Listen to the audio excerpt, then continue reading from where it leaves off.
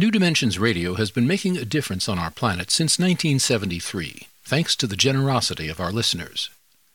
You too can help make a difference with a tax-deductible donation or membership. Please visit our website, newdimensions.org, and just click the Donate button. We at New Dimensions thank you for your support.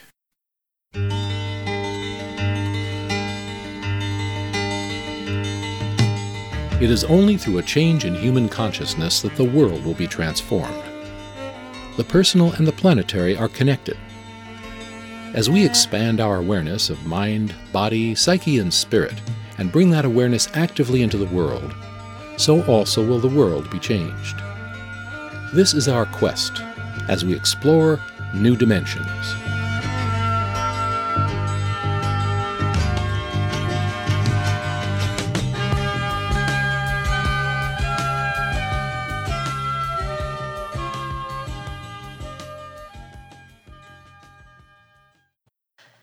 Today we're going to be exploring the art of effective listening.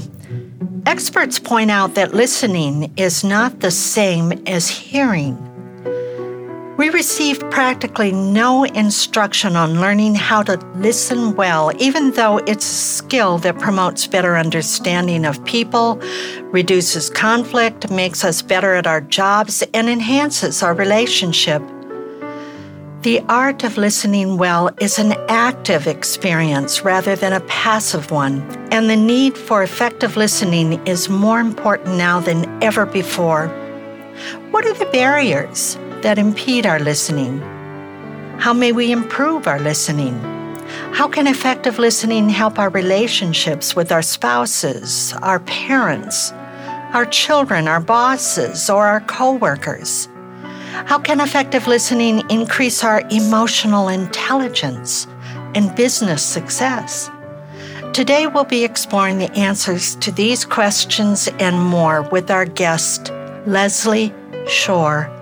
Leslie Shore has worked in the retail industry and personal management fields and instructional designer, where she has gained much wisdom in what it takes to be an effective listener.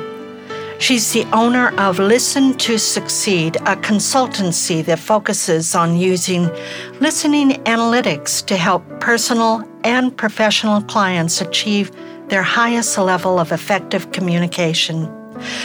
She's the author of Listening to Succeed, How to Identify and Overcome Barriers to Effective Listening.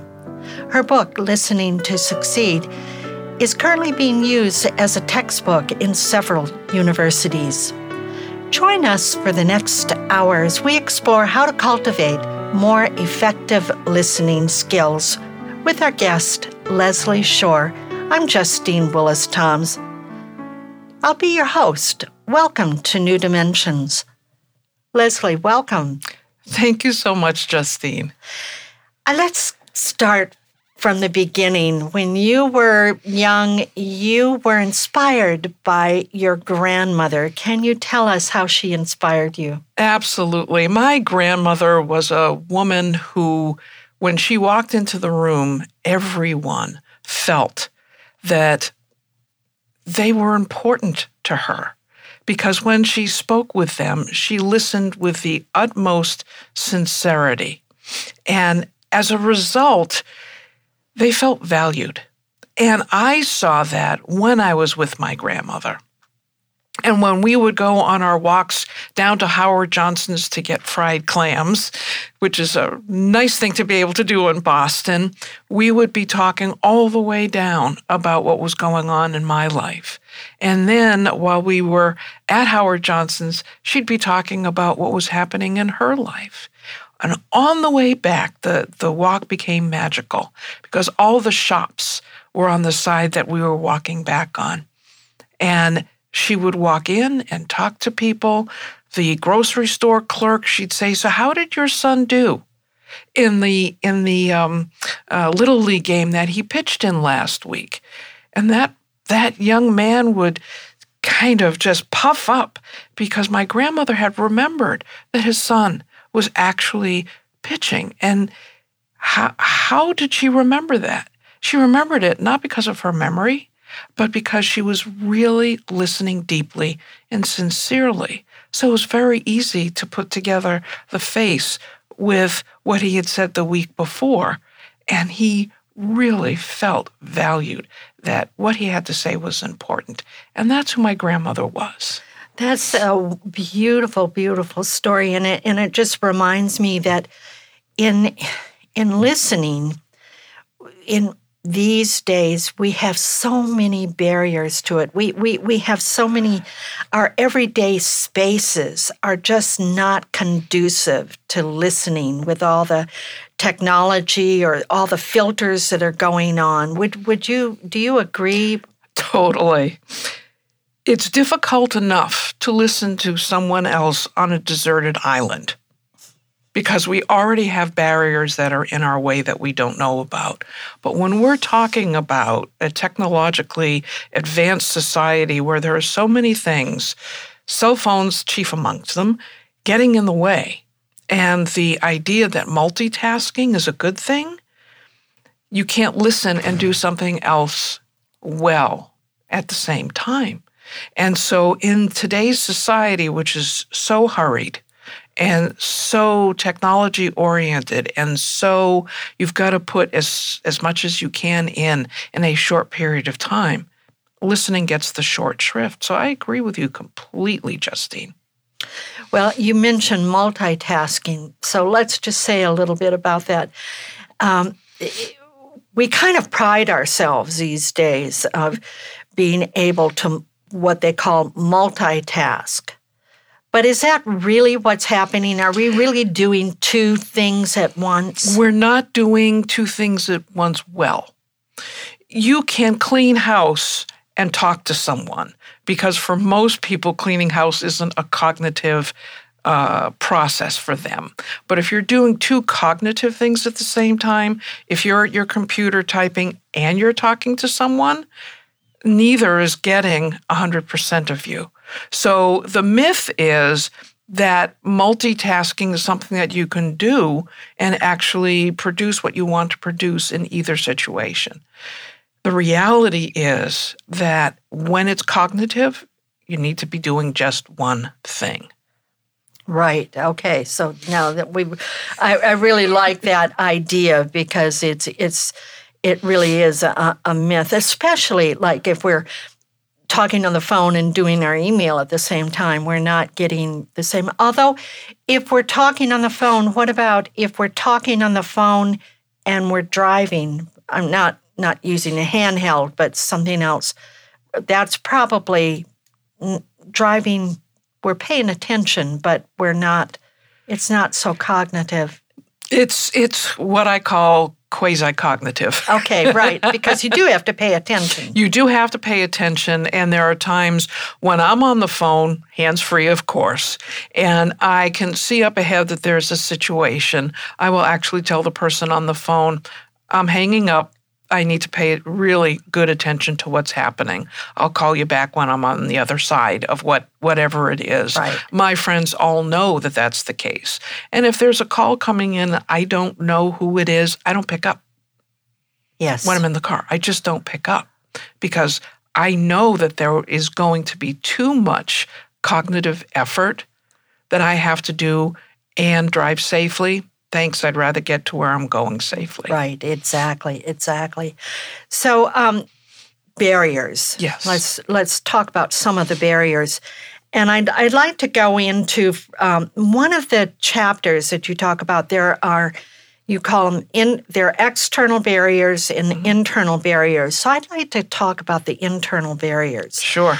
And I've gotten a list of them, like eight of them that I've picked out from your book. And the first one that I'd love you to comment on is something you called mind reading. So if we're listening, but we're also doing mind reading, what do you mean by that? When you know someone, and time after time after time, they start off with a sentence and they're going forward, your brain just goes, oh, here we go again. And therefore you decide that you're going to finish what they're saying in your head. Well, while you're doing that, you're not listening. And what happens is that person may have changed their tune in that particular instance, and you miss it completely, and you are not able to give a response that is equal to what it was that they just said. At the same time, you sometimes actually, when doing that, you actually finish their sentences for them. Now, how respectful is that? So you mean out loud? Out loud. Yeah. Because you think you've done the mind reading, you know what they're going to say, and therefore you actually finish the sentence for them.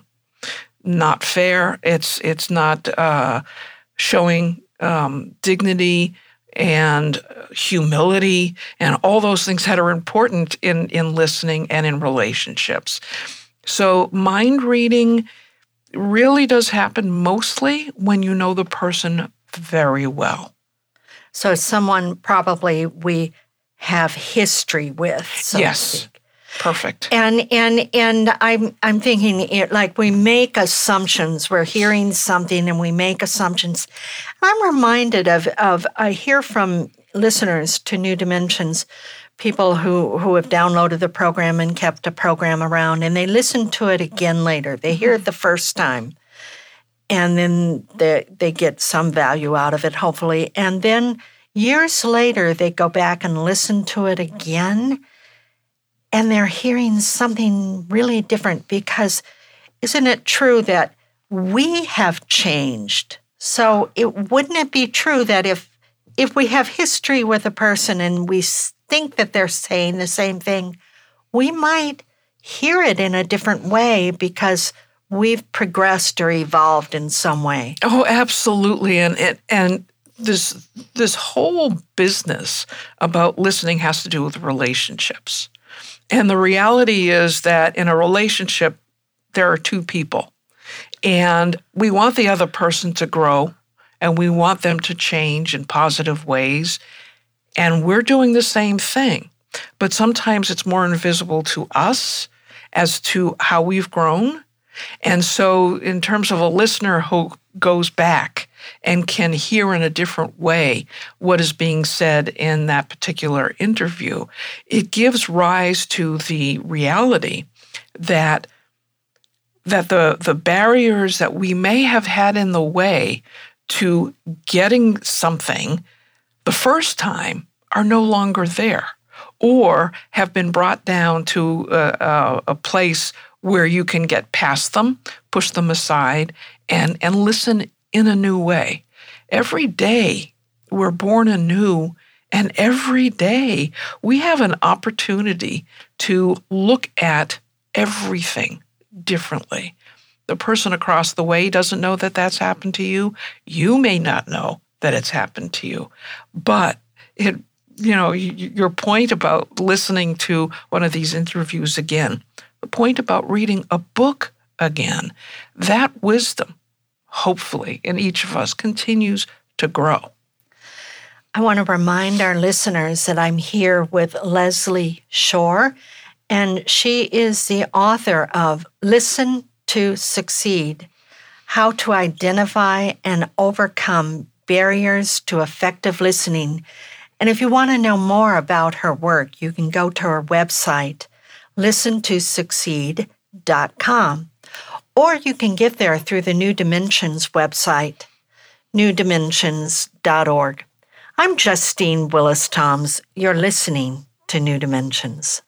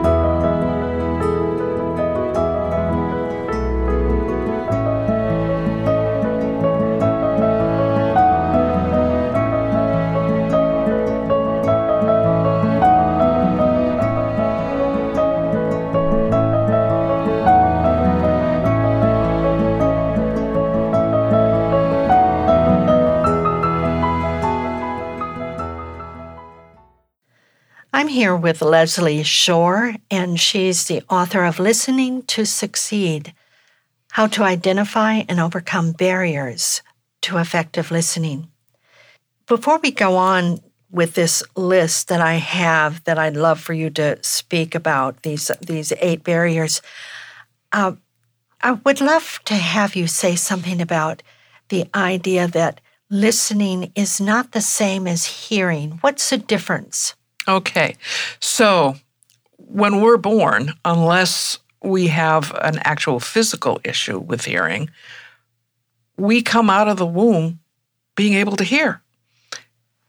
The sounds come in, and we're able to bring them in, and we can hear them. That's physiology. Listening is actually a process. It's taking in those sounds, and with me, I also believe body language. You are listening to the body language, you're listening to the sounds, you're listening to what's being said, and you're actually processing that through the 3 parts of your brain, through your lizard-like fight or flight brain, your reptilian brain, your limbic brain, which is the emotional brain, and your neocortex, which is your critical thinking brain. And all of those actually have history. What has happened to you? Things that you may not even know are affecting your listening. There are actual barriers that you don't know about. But what listening is the actual process of taking all this in and then internalizing it and then being able to respond. So they're actually completely different things. And we're not taught how to listen. And doctors doctors should be the ones that get taught the most. There are only 2 medical schools in the United States that actually have a course on listening. Oh, wow. And that's kind of scary, to be honest with you. But that's the point, that everyone thinks we can do it. We definitely hear. We listen 45% of our day, and yet there are no courses in it. There are no classes in it. And that's why I realized I had to do this work. You know, I'm just reminding, when you said doctors, I was recently with one of my doctors, and I could tell that he was going into his spiel, so to speak, that his like script. He was just giving me a script about here's this and this and this and this. And so what I did, I interrupted him, and I just said, Dr. So-and-so, here's the point that I would really like for you to understand about my situation. And I could see he kind of blinked, and he sort of leaned back, and he started giving me a different kind of attention. And so this is what you're talking about body language, when we can see either we're being heard or we ourselves are not listening. It's really true, and what you did was absolutely brilliant. You basically told him, without telling him, that he really wasn't listening to you. And you took it upon yourself to make sure that he was. And when I talk about being responsible as a listener, sometimes it's also being responsible for realizing that you're not being listened to and you're in a situation where you must be. So you stood up for yourself, and I hope that was a lesson that he actually learned. And I hope it didn't stop with just you, because it is a situation where doctors get very rote in terms of what their response is, but I don't think that's very honoring of the person that's in front of you. There's a lot of pressure on them. They have so many minutes, they've got to get through it, and it's part of our broken healthcare system in some ways. Yes, it most definitely is. There almost isn't time to listen. Right. But I have to say that as my mom was going through her decline before she passed last year, one of the most wonderful things was that her doctor, he didn't care whether he spent 40 minutes with her and had people backed up in other rooms. He really listened to her. And it was the most honoring of my mom, and at the age of 89, where a lot of people are not honored anymore in terms of people listening to them. That was just a wonderful thing for her to feel at that age. What a gift, a gift. And I'm thinking too, Leslie, that the listening takes practice. It's not something that comes natural to us. It's not, we have to make a conscious decision to listen, to pay attention. Is this your experience? Absolutely. And there are two words that begin with E. One is energy, and the other is ego. To listen effectively, you actually have to put some energy in. It does take time and it takes energy for you to listen to the other person and not have the usual be in the way. And the second thing is ego. One of the things about listening is that to do so really effectively, you have to put your ego totally aside. There's got to be 110% of you in the other person's shoes, that the only person that matters in that conversation is them, not you. Because as the listener, that is where you need to come from if you want to get not just the facts, but the underlying emotions that come with what's being said.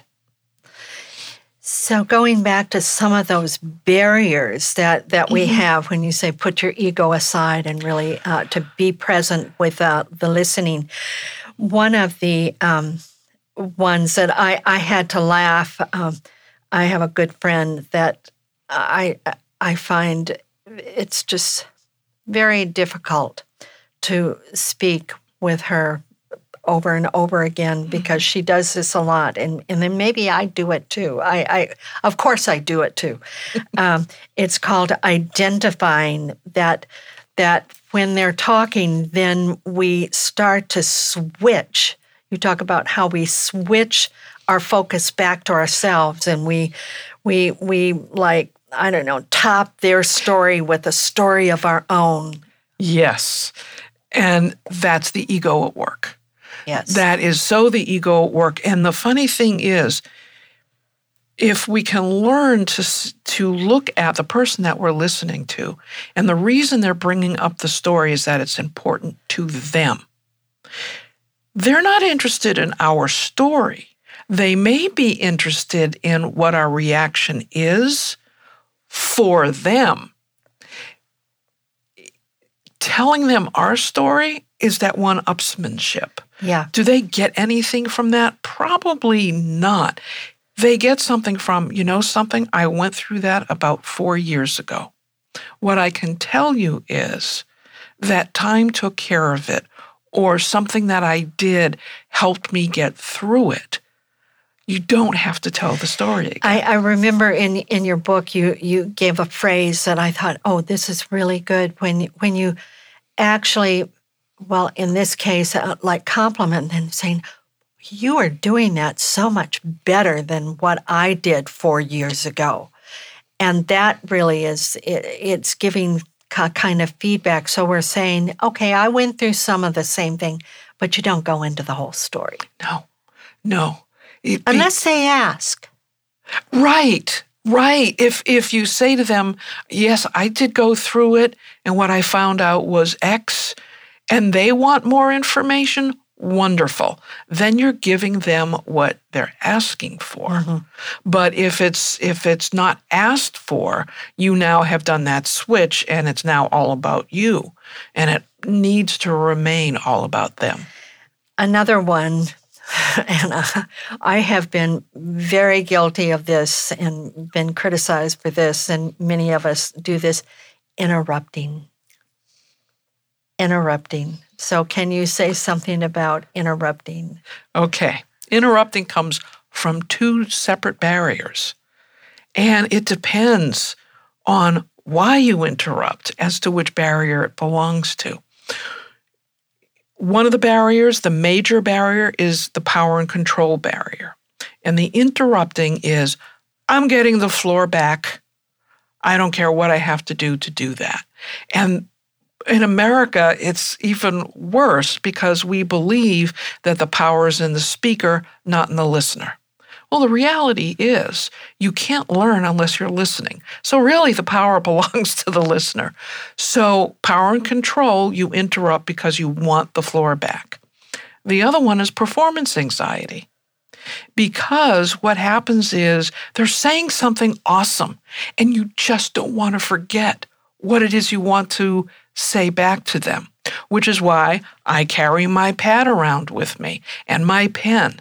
So when someone is talking, and my friends are so used to this, and they say something I want to respond to, what I write down is a couple of keywords that they said, not how I'm going to respond, because if I'm doing that, I'm not listening, but a couple of keywords that I know when I go back and say, so Susie, you said X, and what I want to say about that or how I feel about that is Y. What's wonderful is that the speaker feels totally heard, and you are honoring what they said by writing down and using their words, and the fact that what they started, you're moving that conversation forward. So the interruption is interesting. It can happen for one of two reasons. So there's interrupting, and then that's what you call intruding, I guess. Yes. You give it the word intruding. Yes. And I really smiled at when I read this in your book, because it's something that I do when I'm in the interview process. I even tell my guests, if you see me writing something, I'm still with you, and it helps me to do exactly what you're saying, is to key off of something that you have said that just kind of excites me, or that I think is something that I want you to expand upon or know more about. Right. And the thing is that we actually teach people how to treat us. And the same is true in our conversations. When we do these things about writing notes so that we can honor what it is that they're saying by being able to continue to listen until they're done and then respond, one of the things that we have to really realize is that when we are taking the time to not intrude, to not interrupt, to let them know that we're truly listening, what is happening is that the relationship is deepening, that they feel that what they're saying is totally valued and that they should continue. In a way, writing those words down is saying to them, oh, I'm on a roll. Let me keep going in this direction. It's that acknowledgement of the speaker. And it also still allows you to continue to listen. I'm here with Leslie Shore, and she's the author of Listen to Succeed: How to Identify and Overcome Barriers to Effective Listening. I'm Justine Willis-Toms. You're listening to New Dimensions.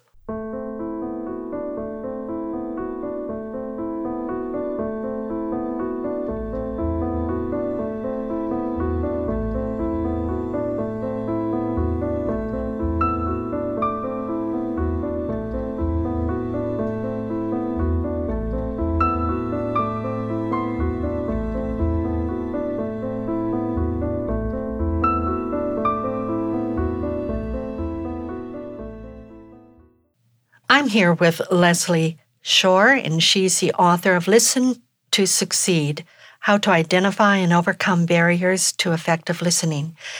And Leslie, I'm just wondering, as you were speaking about, how we can listen and the barriers, and how our ego gets interfering with our listening, I'm also thinking about how boredom, like if we're trying to listen to someone, you've mentioned that people speak some maybe 175 words per minute, something, or is it per minute? It's more than that per minute. Okay, but our listening speed is much higher, like 800 words per minute or something like that.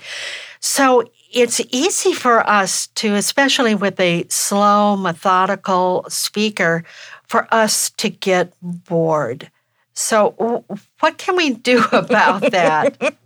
Our mind has a tendency to wander because there is that gap between how quickly people speak and how much we could take in at a time. And with mind wandering, it's almost like my mind is wandering, get back. It's almost like talking to yourself. It's thinking about your listening instead of thinking about your thinking. And it's realizing what is happening to you physiologically that's telling you that your mind is wandering. And people get fidgety. People will start moving around in their chair. When you're the listener and you can feel yourself getting fidgety, you know that that's what's happening. So getting back to it's the about them. What is it that I can find in this conversation that is beneficial to me? How can I show them that I'm listening so that you're in the listening game and sitting up straight or nodding your head?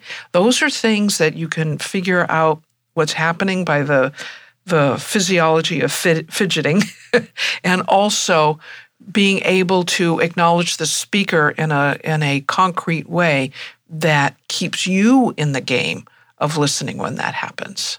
So what do we do when we find ourselves off in daydreaming? We're there at some lecture and we're trying to listen, and then we just find ourselves, or we're in a classroom situation and we find ourselves daydreaming.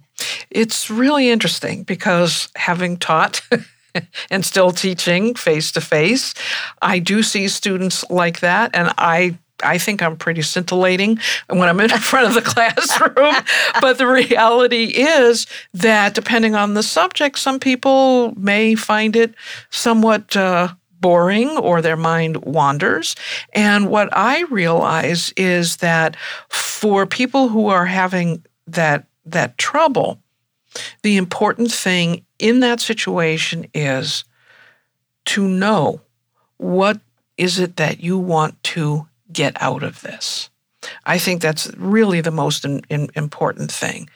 In a lecture, if someone's going to teach me about quantum physics, I am going to tune out.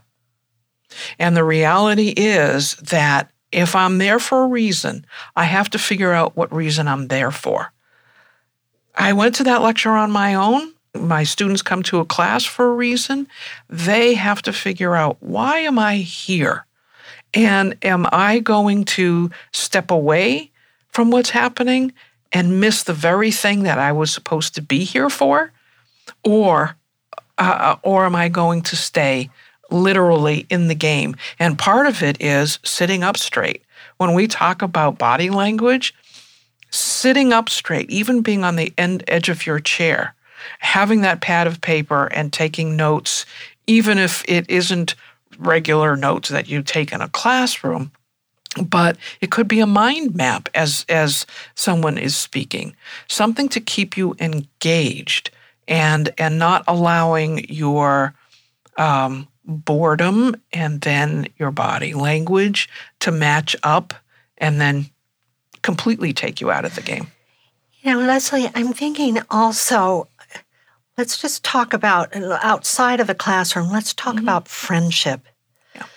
And so we want more friends in our lives. And I know that loneliness and isolation is a huge problem in the U.S. and in many Western cultures.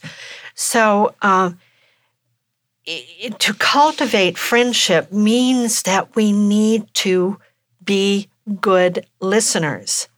Even if we've heard their story before, even if we think that we know them and we want to tell our story, and so what do you have to say about creating better friendships through deep listening?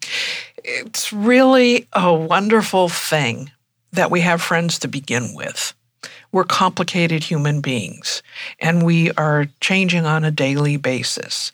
And we think that sometimes it's only us that's changing, and it's not really true. Our friends are changing at the same time. Our relationship with them changes. I think one of the most important things is be honest. I have had friends who have told the same story over and over and over and over again, and I've been the only person there listening, so it's not like it's a group and maybe they didn't know I was there. It's a real situation then to be able to say, when you told me that story before, what I got out of it was X. Thanks for bringing it back to my attention. Oh, that's a good way of doing it. I'm also thinking, Leslie, too, that we're all busy in our day. And for me, I'm at my computer, or I'm reading a book, preparing for an interview, or I'm doing something to do with the production of New Dimensions. And the phone rings, and it's a friend. And I have to make a very conscious decision. I can feel like, I have all these details to do still to accomplish. But I know I have to place the value of this friendship. It has to, I think of that value, and then I need to take the time, whatever it is. And usually my friend will say, is this a good time? So if it really is not a good time, I can really say that.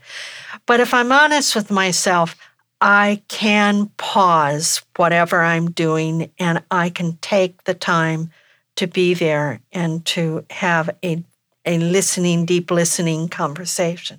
And the funny thing about it is that when that friend calls and you're in the middle of something, and as we already talked about, we can't do two cognitive things at the same time. I have a friend who, when she calls and I'm on the computer, she knows it, and she literally says to me, swing around so that I'm not facing the computer. That's how good her listening is, and she knows that. And to me, what the reality is that when we have friendships that we want to deepen, there's that energy, there's that time, there's that ego that can get in the way. And for you to pause, as you said, and realize what at this moment is more valuable, and the friendship comes out on top, it's a given.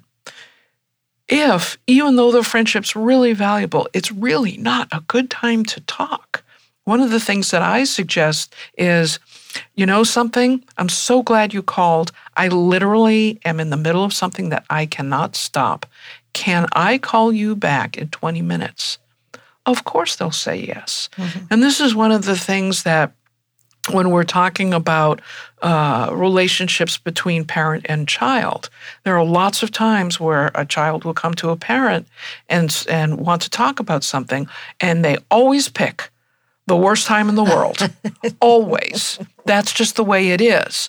And the parent really has to be able to say, A, can I stop what I'm doing? And B, if I can't, I need to look at my child and say, it's 3:30 now. At 4 o'clock, I will come to your bedroom and we will talk. Is that okay? The child feels heard, valued, and doesn't really feel put off because they know they're going to see that parent at 4 o'clock. Yeah, exactly. There's another big one that I think, and I think we all do it, rehearsing.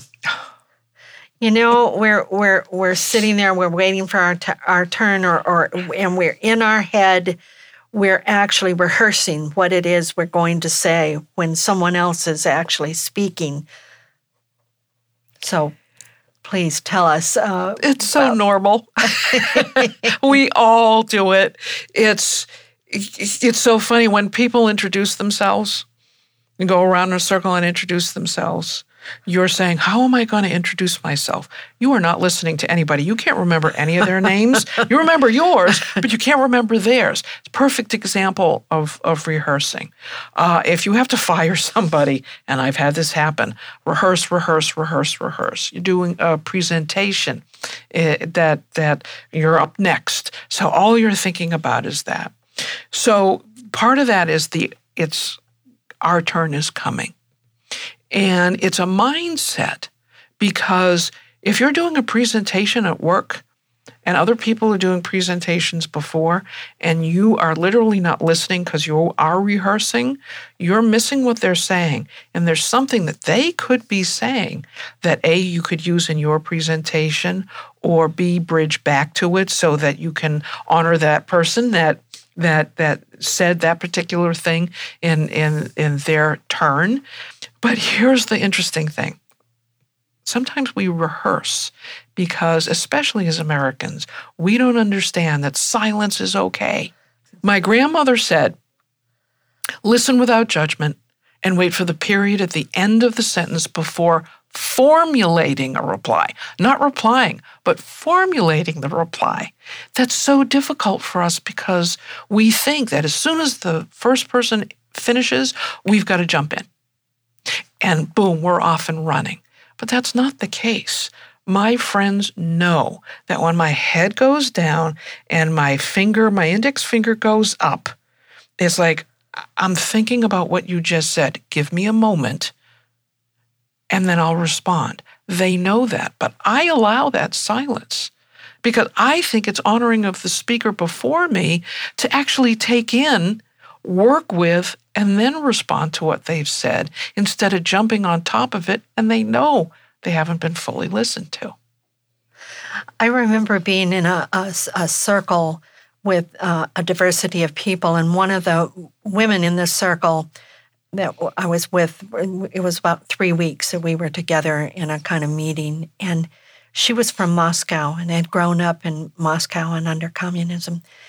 And in our little small breakout circle, we would all be talking this and that and the other, and she was going crazy. And she finally said, it's just so hard to be around Americans. You just jump in so fast. And I really learned something from her in that moment, a reflection of who we are. I want to remind our listeners that I'm here with Leslie Shore, and she's the author of Listen to Succeed: How to Identify and Overcome Barriers to Effective Listening. I'm Justine Willis-Toms. You're listening to New Dimensions.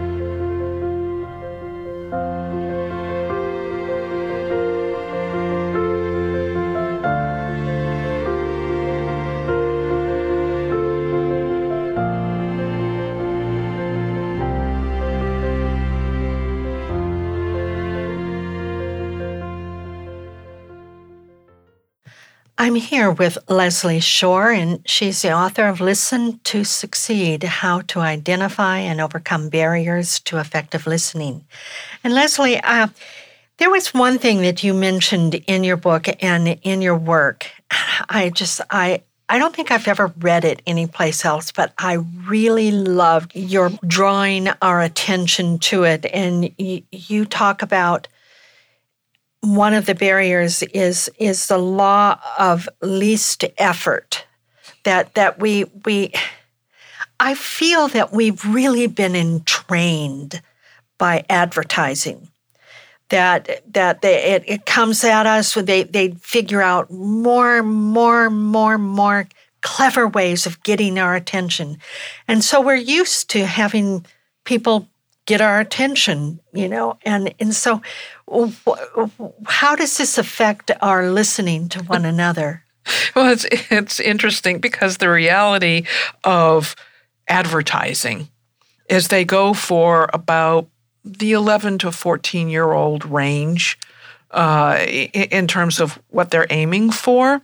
And therefore, we have what we would probably call the thought process. You have 7 seconds to make your point. And when you have 7 seconds to make your point in advertising, that's pretty fast. And so especially our youngsters who have been growing up since all this technology has taken over, and we have everything on the internet and TV and you name it, it's quick, quick, quick, quick, quick. That's what their brains are attuned to. And you make a great point that we've trained our youngsters to think in 7-second segments. We can't listen in 7-second segments. And the people who have the situation where the law of least energy, literally, in terms of their listening, when you have that as a barrier, that probably is from the early training. It could also be from the fact that in your family, your given family, they didn't have much time. And so literally, if you didn't get their attention in 7 seconds, they were off to something else. And so when the law of least effort is you may be listening only for emotion, you may be listening only for fact. And if you're doing that, you're ending up missing half of what's being said, essentially. So I think one of the things about being an American in a technological society that doesn't believe in silence and that believes that the power is in speaking and not in listening, we have really set ourselves up not for success, but we've set ourselves up for failure in terms of deep listening. Can we get across things in a snippet, a soundbite? Absolutely. But to me, to what detriment? We're not ever getting deep enough. And so when we're talking about listening within a relationship, one of the most glorious things is to look at someone's eyes when you're deeply and sincerely listening to them for more than 7 seconds. The longer it goes, the more their self-esteem rises because they realize, wow, there's something really here. They're listening to me. I'm valued. They care. And I'm not just, one of the masses, so to speak. I had a teacher who was like that. She was amazing. She could have 32 kids around her after class, but she had time for you. And she was deeply listening. And it wasn't 7 seconds. It was as long as it needed to be. That's beautiful. In the 7 seconds, I'm thinking about what's taking place right now. And this is another one of those barriers you call sparring or ambushing. And I think of our political discourse and how oftentimes there's what they call framing, and they frame a whole thought, a whole experience in our culture and in just 4 or 5 words. Yes. And we know many of those words in phrases. They're catchphrases, and they cause us to have emotional reactions to them. But it's not a true discourse, and it's something that it seems like, especially in politics, that they're not listening to one another. They might as well just each bring a tape recorder and just play a tape recorder back and forth. And they're just looking for those things to disagree with. Absolutely. So there are a couple of things there. First of all, the buzzwords. because you can say so much with a word or a phrase that everybody knows what it means. And the listener is processing, oh, I know what that means. And it's like a translation. And the other thing is that what we're looking at right now in politics and in this presidential situation is that we're looking at the fact that many of the candidates are working with our emotional and our fight or flight brain. And because that's where they're spending their time, with their choice of words, with their tone, the way in which they're saying it, and where they're saying it, what's happening is that those candidates who are working with the critical thinking brain and how they're talking, they're almost losing the fight. Because if 2/3 of our brain is not our critical thinking brain, the one that really listens deeply, wow, there's twice as much going into the other part of our brain than in our critical thinking brain. And doesn't it take more work to listen critically to something and listen to it deeply than it does to just sort of be triggered emotionally? And the word trigger is exactly what is happening. And when we talk about barriers, one of the biggest ones is judging and weighing and the emotional triggers. And the emotional triggers are the ones that come mostly out of our childhood, and we don't even know that they're there. And it points to, especially in this presidential race, we're talking fear. Mm-hmm. Those buzzwords are about fear. And the reality is you don't lead from fear. Any leader will tell you that. You can't lead from fear. It just doesn't work. It doesn't work in the long run. That's for sure. But I think one of the things that we need to understand is that it does take energy, and it does take time, and it does take us being able to say, I'm not exactly sure what he or she is saying. I need to look it up. That was my family. Look it up. You know, if we didn't know or didn't understand something and couldn't quite figure it out, look it up. We had responsibility for our own learning. And in listening, we have responsibility in terms of how things are coming in. Can we put a good filter there and filter out those things that are appealing to our emotion and allow in those things that are appealing to our critical thinking? I'm thinking also, too, that it's important that we understand the diversity of views. So it might be good for us to find those people who are articulate about their view, who are not using the buzzwords and not going to the fear, but they're really explaining from where they're coming, and they're really holding that really well. It might be good for us to do deep listening there to someone other than our in-group, so to speak, and to understand, it might expand our own view. I think what you're saying is so important. No matter how young or old we are, we don't have all the answers. And it's really important for us to realize that our ego gets in the way of our learning. Never mind our listening, but it gets in the way of our learning. If we think we know it all, we obviously don't, because we never know it all. And part of being they used to call it being a Renaissance person. Part of being that type of person is realizing that learning never ends. And my grandmother used to say, if you're not expanding, you're contracting. And she meant that in terms of learning and education. And she was so right. I mean, I got my master's at the age of 48 or 49, and I can tell you that it was best that I waited until that moment because the wisdom allowed me to gain the most. But I have to say, if someone wants to ask me about quantum physics, I'll say, no problem, but dumb it down for me, and I will be able to listen. And that, to me, is important. We can't ever think that we know it all, and other people's opinions are just as valuable as ours. So this is one of the reasons that deep listening is needed now more than ever.